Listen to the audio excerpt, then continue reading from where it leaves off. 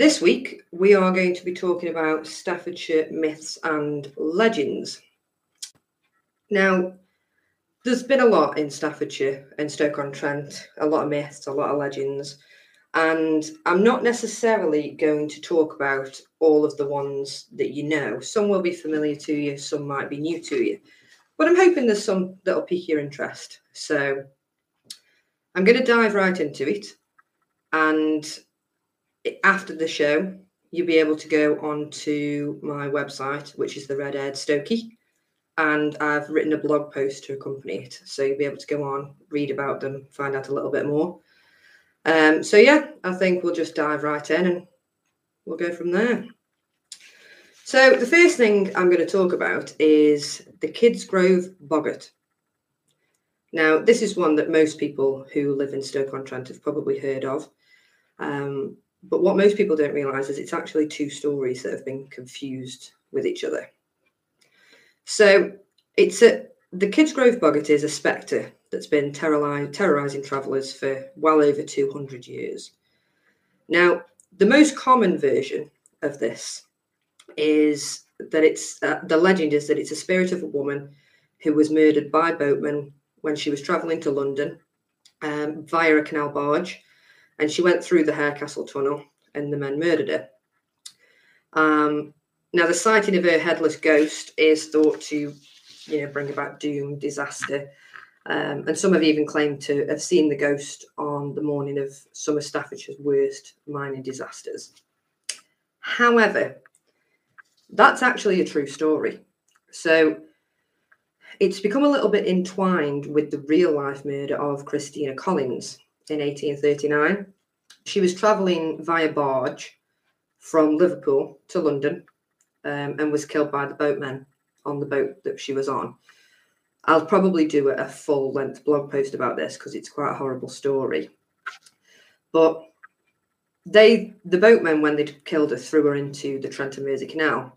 However, the murder didn't actually take place in Kidsgrove. It took place at Brindley Bank near Rugeley. And she didn't lose a head. Then there's a different version of the tale. And the other version is the legend of the Kidsgrove or Kit Crew Boggart. Now, this was already a well-known folk tale by the time that Christina was murdered. And an article published in the local newspaper on December the 6th, 1879, shows that the legend actually started way before Christina Collins was murdered. It was probably about 60 years before she was murdered. And it was actually centred around an old community near Kidsgrove that was called Ranscliffe. Now, this place doesn't exist anymore. It's been swallowed up by the town. But according to the article, the boggart was known for years, and it instilled terror and dread in people. It used to sometimes meet colliers as they were going along the hills or through the lanes that wound through the valley, which was Kidsgrove back in the day. It would appear sometimes as a light or be like a flickering on the marsh, which could have been marsh gas at night. There's usually a simple explanation for these things, but people in them days were very, very superstitious, so you can see where it came from. But when people saw this, especially on the morning going to work down a pit, people became full of dread, full of fear. And it was even known to come at night and sing in the dales, sounding like a nightingale, which was probably a nightingale, realistically. Now, people believe that this boggart actually predicted some accident or fatality of some kind. And usually, if someone saw something, then everyone was forewarned and could prepare for something bad happening. But according to the journalist who wrote the article, the Victorian Times, the roots of this village phantom lay with the construction of the canal tunnel, so the Harecastle Tunnel under the hill. But when they were building it, it was actually discussed about the effect of this long, dark underground passage what the effect would be on the uneducated villagers, because strange sights or sounds, anything slightly out of the ordinary, would be viewed with suspicion. And they were right. And again, there's another tale that one man was working on the construction of the Harecastle Tunnel, and he was actually killed during the construction. And unfortunately, he did lose his head. And shortly afterwards, his ghost was seen wandering along the passageway where he died. Now, after the tunnel was finished, one of the coal mines on Ranscliffe Hill was made to communicate with the tunnel with a footrail, which was like a tunnel, a small tunnel, with the canal. Now, this was probably for drainage, realistically. And if you go into the Harecastle train tunnel, you'll see that that's really, really damp in there because everything sort of flowed through the hill and all worked its way down to the canal. It was just natural to put the drainage that way. And it was in this particular footrail that the boggart became known, because this is apparently where that headless guy died. So at this point, the people who were digging the tunnel, the colliers, they were also scared that it was actually kind of hard to get them to go to work. So yeah, that's the Kidsgrove boggart. And there's different variations of the story, but when you go back and you do your research over the different stories that lead up to it, you can see where the stories come from, because you've got Christina Collins, who was actually murdered in the tunnel, in the Harecastle tunnel. That is a true story. Then you've got the collier who had his head cut off. Again, that genuinely happened while it was being made. So over the years, as these tales were passed down and talked about in the pub, it was all word of mouth. People didn't write them down, and they would have got twisted and turned. And that's how we ended up with the Kidsgrove boggart. So yeah, an interesting one there. So we'll go on to the next one, which is based in Leek. So a little bit further outside of Stoke-on-Trent. And this is the Black Cat of Getliff's Yard. So this story goes that there were two women that lived side by side in Getliff's Yard. Now, if any of you have been to Getliff's Yard in Leek, you'll see that it's a lovely sort of cobbled alleyway hidden down the side of the high street. It's full of shops, restaurants, and it's beautiful. They've done it really, really well. They've kept all the old buildings, they've modernised all the correct places, and they've saved what is basically a really historic street. But it wasn't always like that. This street used to be industrial. It used to be mills, shops, that sort of thing. And one of the women that lived down there was a baker, and the other one was a fortune teller who had a black cat that liked to wander around the houses and the shops in the area, stealing scraps of food and, just generally being a cat. But despite the locals' efforts to keep the windows and doors closed, the cat, being a cat, always managed to find its way in. So one day, while this woman, the baker, was cooking up a batch of oatcakes, which was her trade, the black cat appeared in the kitchen.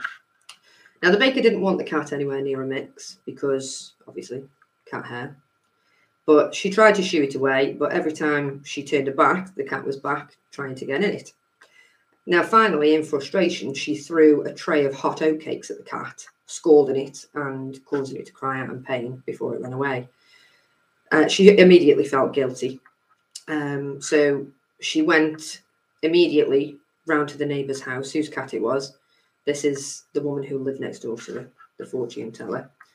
And when she went into the house looking for the cat, what she actually found was her neighbour, half dressed, with a burn on her back in the same place that she'd scalded the cat. She left the house immediately, really confused, didn't really know what to do. But when the baker actually told her customers later in the day and other people in the area, she was having a discussion with them, she told them what she'd seen, and they all believed, like she did, that the black cat was actually the fortune teller, and she was a shapeshifter or a witch with the power to transform herself into a black cat. Now, you would think we would go down the line of Molly Lee here and there'd be a witch hunt. But while some were frightened by the idea of having a witch, others believed that if she actually had the power to change her form, she must actually have power to read the future, which, if you remember, was actually her job. She was a fortune teller. So this was actually a tale where a witch came better off. She actually, she was caught, or so they say, and it actually got her more custom, because people believed that if she was a shapeshifter, she could genuinely read fortunes. So, yeah, something a little bit different there. This is the black-eyed children of Cannock Chase.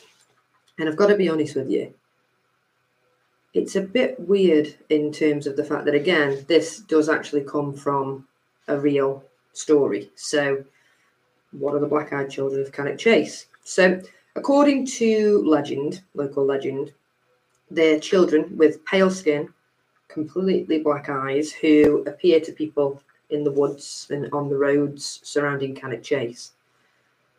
Now, some people say that they come up to cars and ask for a ride home. Some people have just seen them in the woods. When I was doing a bit of research on this, there's quite a lot of photographs and videos of people that have, sightings of them. But unfortunately, they're all a bit like Bigfoot sightings, where they're the grainiest photos ever, because they look like they've been taken out of a potato. But this is a relatively modern urban legend. The first recorded sighting of these black-eyed children was actually only in the 1980s. And since then, there's been quite a lot of reports of people encountering them in and around Cannock Chase. Now, some people think that they're ghosts, while other people think they might be like aliens or some other kind of supernatural being. But one of the most unsettling things about these children is that people describe a feeling of utter dread when they see like something really bad's going to happen. Now, that's probably just because you're seeing a creepy black-eyed child in the woods. It's not going to make you feel good. But some people have gone as far as reporting feeling like they've been hypnotized or drawn in by the child's eyes. They've had nausea and headaches. And some people have even reported being physically ill or weak after their encounter. And some people have said that the children have tried to get into their homes or get into their cars without permission. But I think the saddest part of this is that this urban legend actually stems from 3 very real murders. In the 1960s, a man called Raymond Morris actually did kill 3 little girls on the chase. They think he killed 5, but he was only ever actually convicted of 1. And he did, fortunately, spend the rest of his life in prison. He was caught and convicted. The 3 little girls were Margaret Reynolds, who was 6, Diane Tift, who was 5, and Christine Darby, who was 5. But he was only actually convicted of the murder of Christine Darby. But he was caught. I think he died in like 2014 in prison. But they do think that he killed about 5. And when all's said and done, people think that the black-eyed children of Cannock Chase are the ghosts of these little girls. So whatever it is, I don't know. Nobody knows. Is it real? Is it, again, a tale from the 60s that was, talked about these little girls in the pub? And it's just kind of gone from there and gone down into what has essentially become an urban legend. Because I'd actually heard of the black-eyed children of Cannock Chase. And it's hard not to. When I was researching this, every single national newspaper in England has done a story on it, because Cannock Chase comes up as one of the most haunted places in Staffordshire. In fact, one of the most haunted places in the UK. Whether you believe this stuff or not, there is a lot of stuff on there. There was a prisoner of war camp in the war, murders. It's a creepy woodland. There's always going to be these stories. But I never knew about these murders. And it was before my time, granted. But there's many other famous murders in Staffordshire that I've heard about. But the black-eyed children of Cannock Chase as an urban legend seems to have overtaken the murder of the children. So I'm hoping that people now have learnt about it. I don't want to go into too much detail about it. It's not a very nice story. If you want to learn about it, you can Google it. His name was Raymond Morris, and it was in the 1960s. But I'm not going to talk too much about it. But you can see where these urban legends come from. So, yeah, the next one I'm going to do. Now, this is an interesting one. I had not heard anything about this until I did the research. And when I looked into it, I probably could have done a full show, a full blog post just on this topic. But I've kept it short and sweet to pique your interest. And if you do want to learn more about it, if you do want to hear more, please do let me know, because I will happily write about it all day, because I find it fascinating. And it seems to be more on the true side. And this is the Saracens of Biddulph Moor. So the legend goes basically that the people of Biddulph Moor in the Staffordshire Moorlands are descendants of a group of Saracen stonemakers that were brought over by a man named Orm of Biddulph in the 13th century. Now, it's said that they were stonemasons, and he brought them back during the Crusades from the Holy Land. And then these stonemasons, these Saracens, set up home in Biddulph Moor, and their descendants became the Bailey family. But they were well known, the Bailey family were, for like quite exotic dark features and quite a unique dialect, which when you live in Staffordshire and people talk in like a Stoke-on-Trent Staffordshire accent, it's very easy to hear people that are not from the area. So this is how this came about. There's a church in Biddulph called St. Lawrence's Church, which is believed to have been founded by Orm. And some do say that there's a Eastern influence in its construction, which again might be related to the Saracen stonemasons who worked on it. So he brought them over. They obviously would have had an influence on, even if they had built it to his specifications, they would have had some kind of influence on how they carved stone, how they designed things, how they put things together. They just would have done it how they knew. There's also a strange font in the nearby St. Mary's Church, which is said to have originally come from Palestine. And if that's true, then it certainly would strengthen the legend. But the first written reference to this story and to this legend was in Slay's A History of the Ancient Parish of Leek in 1862. And it tells a tale of a knight crusader who brought a Paynim, which is basically a Saracen, back to his estate. Now, this Saracen apparently married an English woman, and then, their descendants are the Bailey family. And if you go into the graveyard in Biddulph Moor, you'll see that there's absolutely loads of people with the surname Bailey. So that would be how they descended to the Biddulph Moor people. And to further strengthen that argument, in 1909, a lady called S. Byrne visited Biddulph Moor, and she described the people of Biddulph Moor as having oval faces, brown sort of ruddy complexions, and hair in shades of auburn. And she claimed that they were descended from 12 Saracen captives that were brought back by the Lord of Knipersley, Orm, from the Third Crusade. So there's a few different arms to this, and there's quite a lot of record of it being talked about throughout the years. And for something to hold for that long, I mean, we're talking the 1200s, we're talking the 13th century. So there is a slight different objective here. Some people said that they might have been gypsies, but there's a lot more leaning towards the Crusades and the Saracens. And again, they would have been kidnapped. They wouldn't have come over willingly, I don't think. So the fact that it says here that there was 12 Saracen captives brought back makes much more sense. And there is a little bit more to this in terms of some people do believe that St. Lawrence's Church has a connection to the Knights Templar, because there's some stone coffin lids with a sword and a cross on it that was used in the Crusades.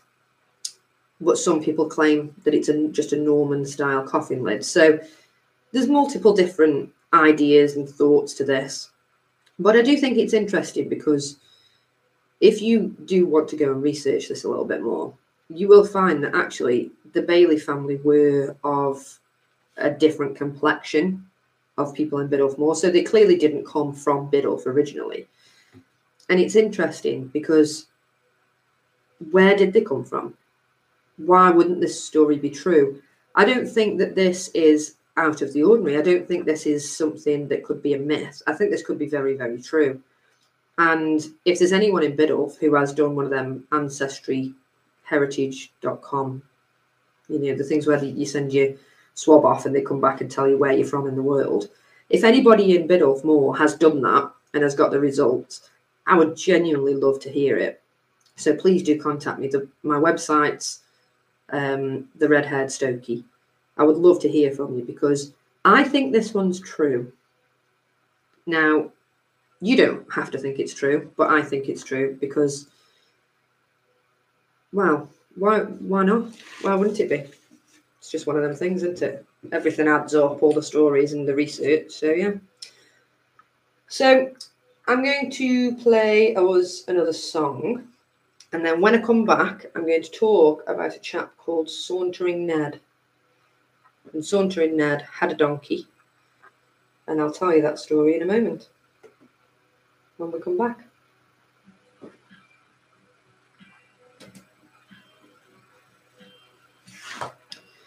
So, yeah, anybody got any questions? I'd love to know what you guys think about the guys in Biddulph being descendant from Saracens. I mean, don't forget, you guys on YouTube, you can comment. You can leave a comment and talk to me on here. So if anybody wants to do that, just let me know. Just drop me a comment. And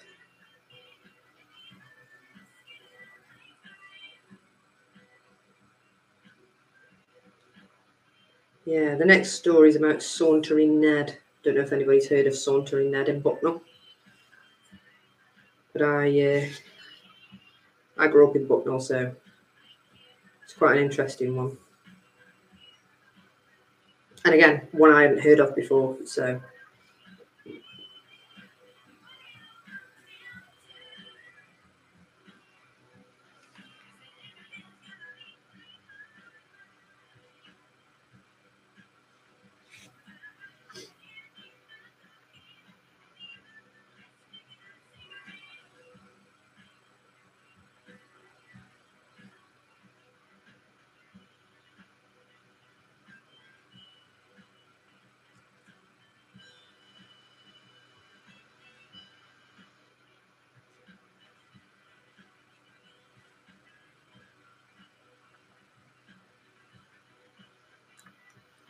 Again, I'm sorry I can't play the music too loud, but I'm live on A-Up Radio.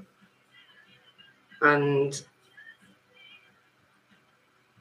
unfortunately, YouTube doesn't particularly like copyrighted music played, so it will cut me off if it catches me. So I've just put it on quietly so you can hear it.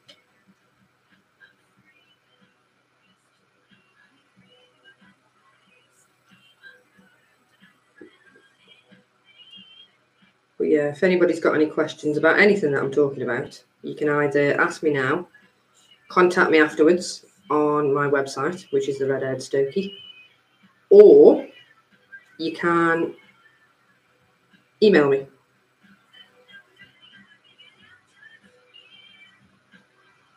Messaging now is probably the easiest thing.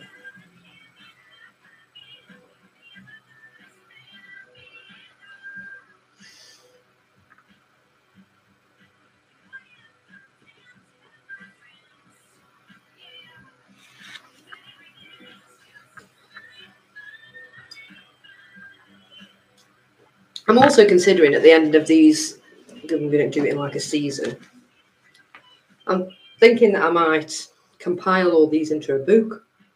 If anybody would be interested in reading it, I would be in, I would happily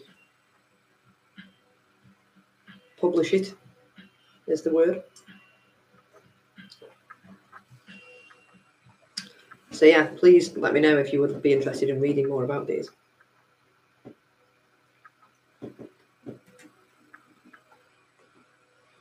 Hi guys, welcome back. So this is the red-haired Stokie, and today I'm talking about the myths and legends of Staffordshire. Some that you're familiar with, some that might be completely new to you, but either way, all pretty interesting. This story is about a man and his donkey. Now, I'd never heard of this, which is shocking because it's actually set in Bucknell, where I'm from, Abbeyton, Bucknell. But this is the story of Sauntering Ned. Now, this is quite a popular tale in the potteries, and it's been told many times over the years with slight variations, just like all other myths and legends. But I've tried to put it all together into a bit more of like a story, so I'll tell you that now. Ned was basically a man who preferred the outdoors, which when you're growing up in the potteries isn't great because you're going to be working in a factory or a warehouse, and this is what Ned did. But he preferred the outdoors, so he decided to leave the potteries and go travelling to sell pots, plates, bowls, flog his wares. However, he soon found out that he actually needed to work every day to make money. An issue that we all have. So what he did is he travelled all over the county, all over Staffordshire, to sell his wares. And he became well known for just idly wandering along with his donkey in his little cart. And that's how he gained the name Sauntering Ned. But he made enough money. Each time he went, he sold a few pots, made enough money to buy a few more pots and fill back his cart. And then he kept going to different markets and selling enough just to get by. And he was happy. He was wandering around with his little donkey and his little cart and just enjoying his life, tootling around the countryside, meeting people. But travelling around the county back in those days was quite dangerous because some of these markets were quite far away, which meant he would be travelling back in the dark. So to deter any robbers while he was travelling on his cart, he cleverly attached a chain to the donkey's back leg to drag on the floor to make a noise to scare people away, which, again, we know that people were really superstitious in them days, so as daft as that sounds now, it probably worked. And because he also used to collect things from the market, he got a headdress, which was like horns, like bull horns or something, and he made it into a headdress for his donkey. So you'd hear this horrible dragging chain noise and turn around and there was like a big donkey with its massive ears and horns coming at you. You probably wouldn't rob him, would you? Let's be honest. He only used it at night and he kept it in a sack on his cart in the day. But there was one night in November, it was raining, it was cold, and he was travelling back from Cheadle Market to Stoke-on-Trent. And partway through his journey, Ned and his donkey stopped in Bucknell for a rest. Now, Bucknell was a very different place than it is today. So he went up into the village square and he sat down. It stopped raining. He was exhausted. And soon he just fell asleep. When suddenly his peaceful slumber was interrupted by the shouts of two men who came running out of the churchyard, which was St. Mary's Church, screaming about seeing the devil. So his eyes shot open. He saw these guys running away.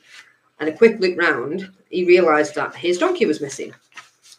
So after the men had run off down the street, he listened carefully, but he couldn't hear the sound of his donkey's scraping chain. So he was a bit worried about where it had gone. So he decided to go and have a look in the churchyard, which was where the men had fled from.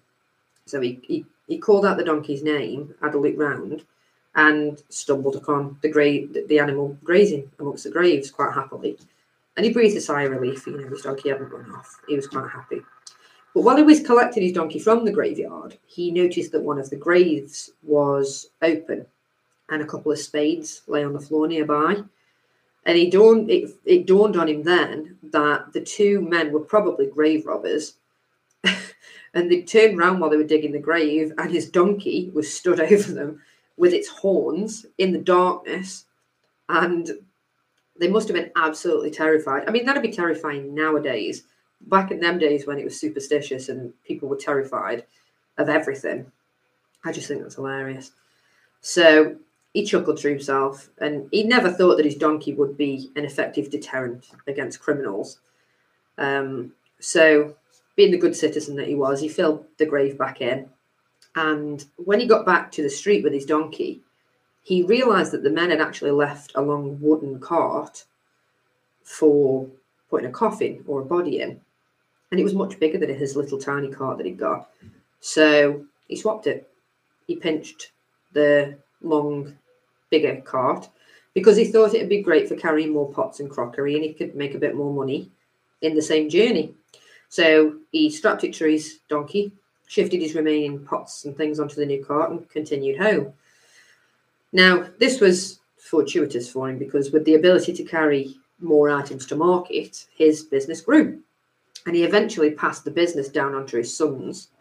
And he still travelled about with his donkey, but he downsized again to a little smaller cart and enjoyed a more relaxed pace of life in his retirement. But he spent the rest of his life telling anyone that had listened the story of the devil donkey and how it had scared off the grave robbers. And he couldn't help but chuckle at the memory. And to be honest, same, because I think that's absolutely hilarious. And that story is actually really well recorded in a lot of places. So I don't have any doubts that that happened. And I love the fact that it was in my local area as well. I think that's great. Okay, so we've got a couple more to get through. Now, one that you've probably all heard of is Mermaid Pool.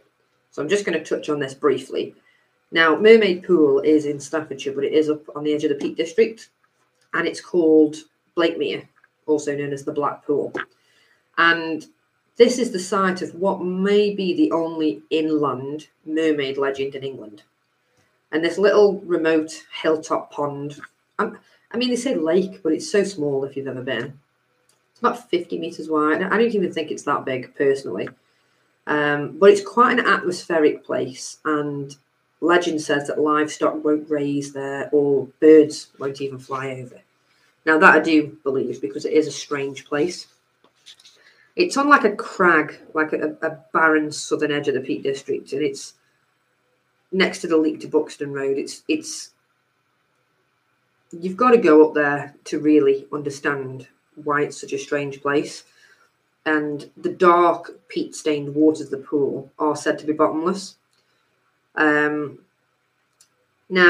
there is one thing that did happen here, which is true, and over the centuries, there's been quite a few things happening there, mysterious drownings, but one of them was actually a murder, and it was in 1676 when a woman peddler was dumped in the pool by a local villain.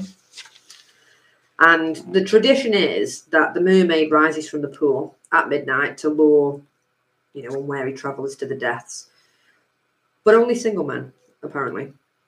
And there's various legends concerning the origin of the mermaid. One of them is that a sailor from a nearby village, Thorncliffe, fell in love with her at the sea when he was out at sea, and he brought her back. That goes on to say something like she died. He died. She didn't because she was immortal, and that's why she haunts the area. And the other one is that she was originally a witch who transformed herself into a water nymph after being thrown into the pool during the Middle Ages. I mean, at one stage, the locals even tried to drain the pool to uncover its secrets. They dug the edge out and tried to drain the water out, but it didn't work, and that's why the pool's got like a strange sort of heart shape, which is caused from where the locals dug it. But I think it's safe to say that the mermaid is probably just a legend, but I thought I'd touch on that one. Now, this is another interesting one.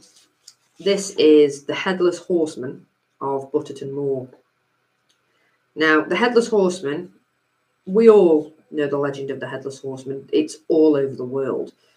But I think many people would be shocked to find that we've got our own Headless Horseman in Staffordshire. Now, this is a terrifying apparition that's haunted the quiet country roads around Onkirk, Butterton, Worslow, and even Leek for centuries. Now, some say that the Headless Horseman is an evil spirit cast out of heaven, forced to wander the lonely moors, while others believe it was a murderer who was beheaded for his crimes. But the origins of this legend are lost in time. But one of the most familiar stories, and the one that if you've heard of this legend, you've probably heard yourself, is about a farmer who's returning home to Oncourt from Leek Market.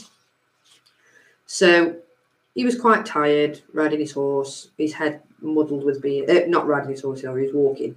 His head was muddled with beer, and he saw a man riding a horse a little way ahead of him. So thinking he was a neighbour, he asked him for a lift home.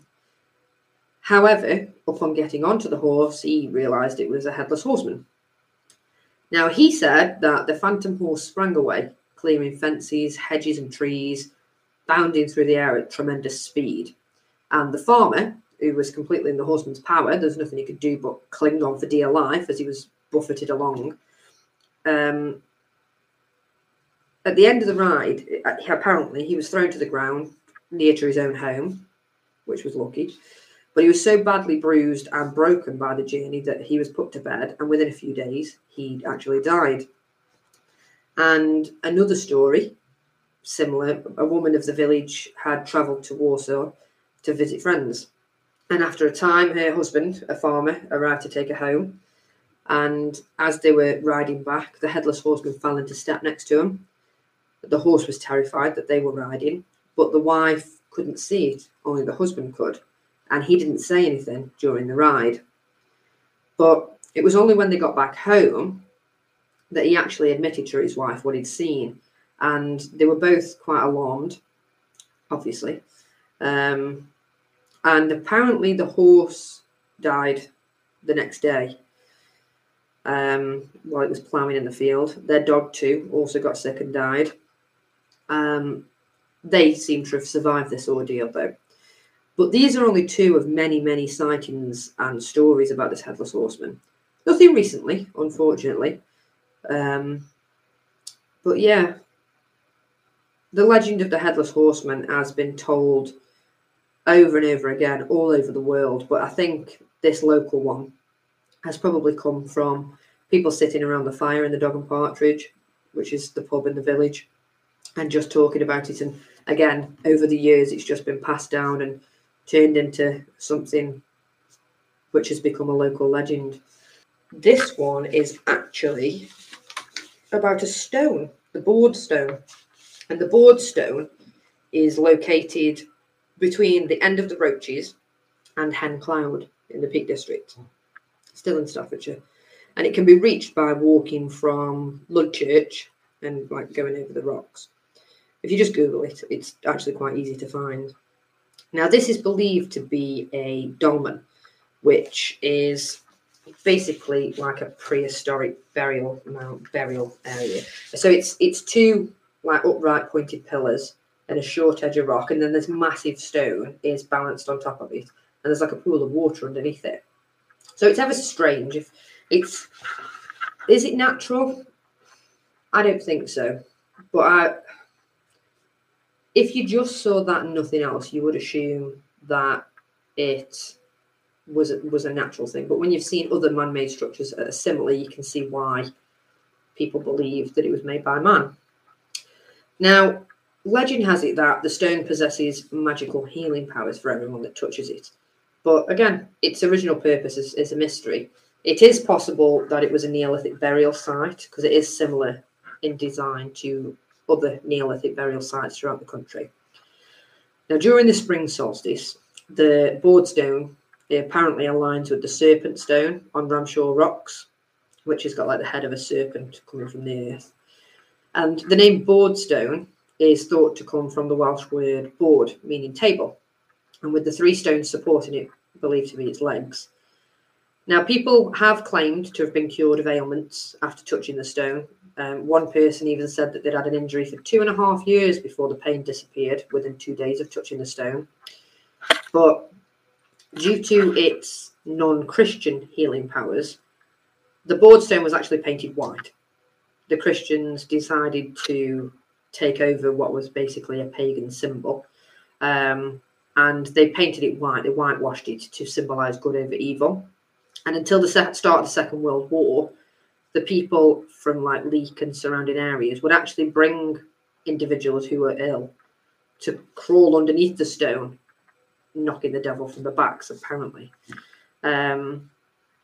Although this custom was relatively new, it shouldn't be confused with the stone's pagan healing properties, which probably came from the fact that it had quite a high quartz content and sits on a powerful ley line.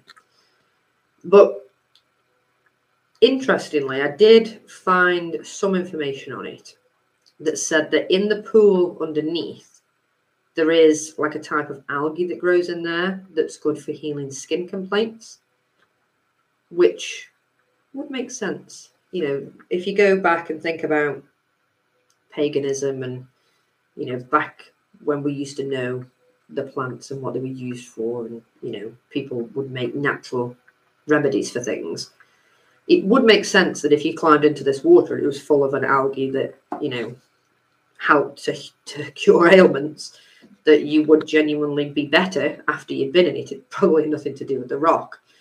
But again, it depends on what you believe in. And it must have been doing something, because even the Christians thought that if they crawled in the water, it knocked the devil off the back. And, you know, and it's still there now. Take a walk up, have a look at it. It's just another one of them strange legends that we'll never know where it came from. But the next one, the last one that we're going to talk about, is Etruria's white rabbit. Now, Etruria is very different today than it was when the story starts. So Etruria was the site of Wedgwood's pottery factory, and the residents had to take a journey to Hanley that was via a path that cut across the fields to Cobridge. It's pretty much all been built on now, so you can't really see where it was. But during daylight, the route passed through a shaded woodland, which was actually planted by Wedgwood, and the locals referred to it as Etruria Grove. However, as the sun set, the grove took on a little bit of a more sinister tone. So people said that when they were walking through the woods, that they could hear a little boy's voice crying out for help in the darkness. And people had actually reported seeing like a ghostly white rabbit hopping about. The locals were terrified. More than one person reported this. It genuinely terrified them. And one person actually tried to catch the rabbit. However, it vanished and, you know, left this person with a dislocated shoulder. And the tale carried on until the grove was basically built over with industrialisation. But again, the story's got a basis in fact, unfortunately. So it was believed that to be the spirit of a boy who'd been murdered several years earlier in like a wooded dell between Crabtree Field and the canal. And this is a true story. So this little boy's mother, he was working, I think, at Wedgwood's factory. I think it was like 10-hour days. He was like 8 years old or something like that. And he was supposed to come home from work and bring his mother his wages, but he didn't. He didn't come out because apparently they'd gone gambling to the local. There used to be a race course in Etruria, and him and another lad from the pottery had gone and spent the day gambling their earnings, continuing past dusk when they should have been home, until the older boy, who had lost all his money, attacked the young boy he was with, and they had a fight, and he did kill the younger lad.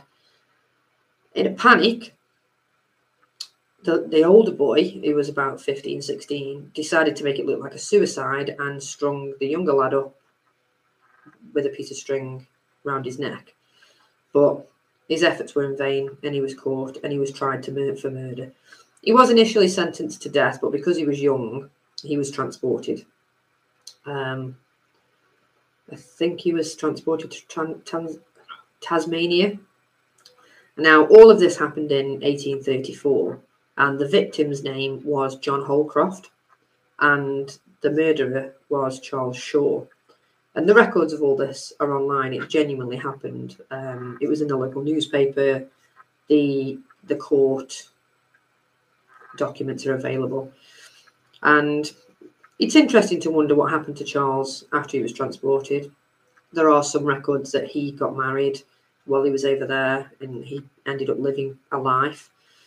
But it was a terrible tragedy. He probably didn't mean to kill the younger lad, but this story again left its mark on the local area, and I'm not sure where the white rabbit came from. That's a strange one. I'm just going to assume that there was a white rabbit that somebody saw when they were walking home after a couple of beers through the woods, and it scared them. Because, let's be honest, after a couple of beers, walking through the woods isn't the best idea nowadays. But back then, after hearing that story of murder and finding the lad in the woods and having a couple of beers and walking home, your mind would start to play tricks on you, which is the only way I can think that the white rabbit came into it. But yeah, so that's pretty much all we've got time for today. So thank you very, very much for joining me. I hope you've enjoyed it. I hope you've learned a few things that you didn't know about the local area. And if you would like to read more, you can go onto my website, which is the Red-Haired Stokie, and you can read a bit more about what I've talked about. And if you would like to listen to any of my previous shows, you can do on most podcast services. It is available as a podcast. Just search for the Red-Haired Stokie, whether it's on Spotify or Apple Music or anything like that. And you can also head to my YouTube channel and watch the previous videos. But yeah, head over to the website, sign up for the newsletter so you don't forget anything. So I can always send you anything that I find interesting. And yeah, thank you very, very much for joining me.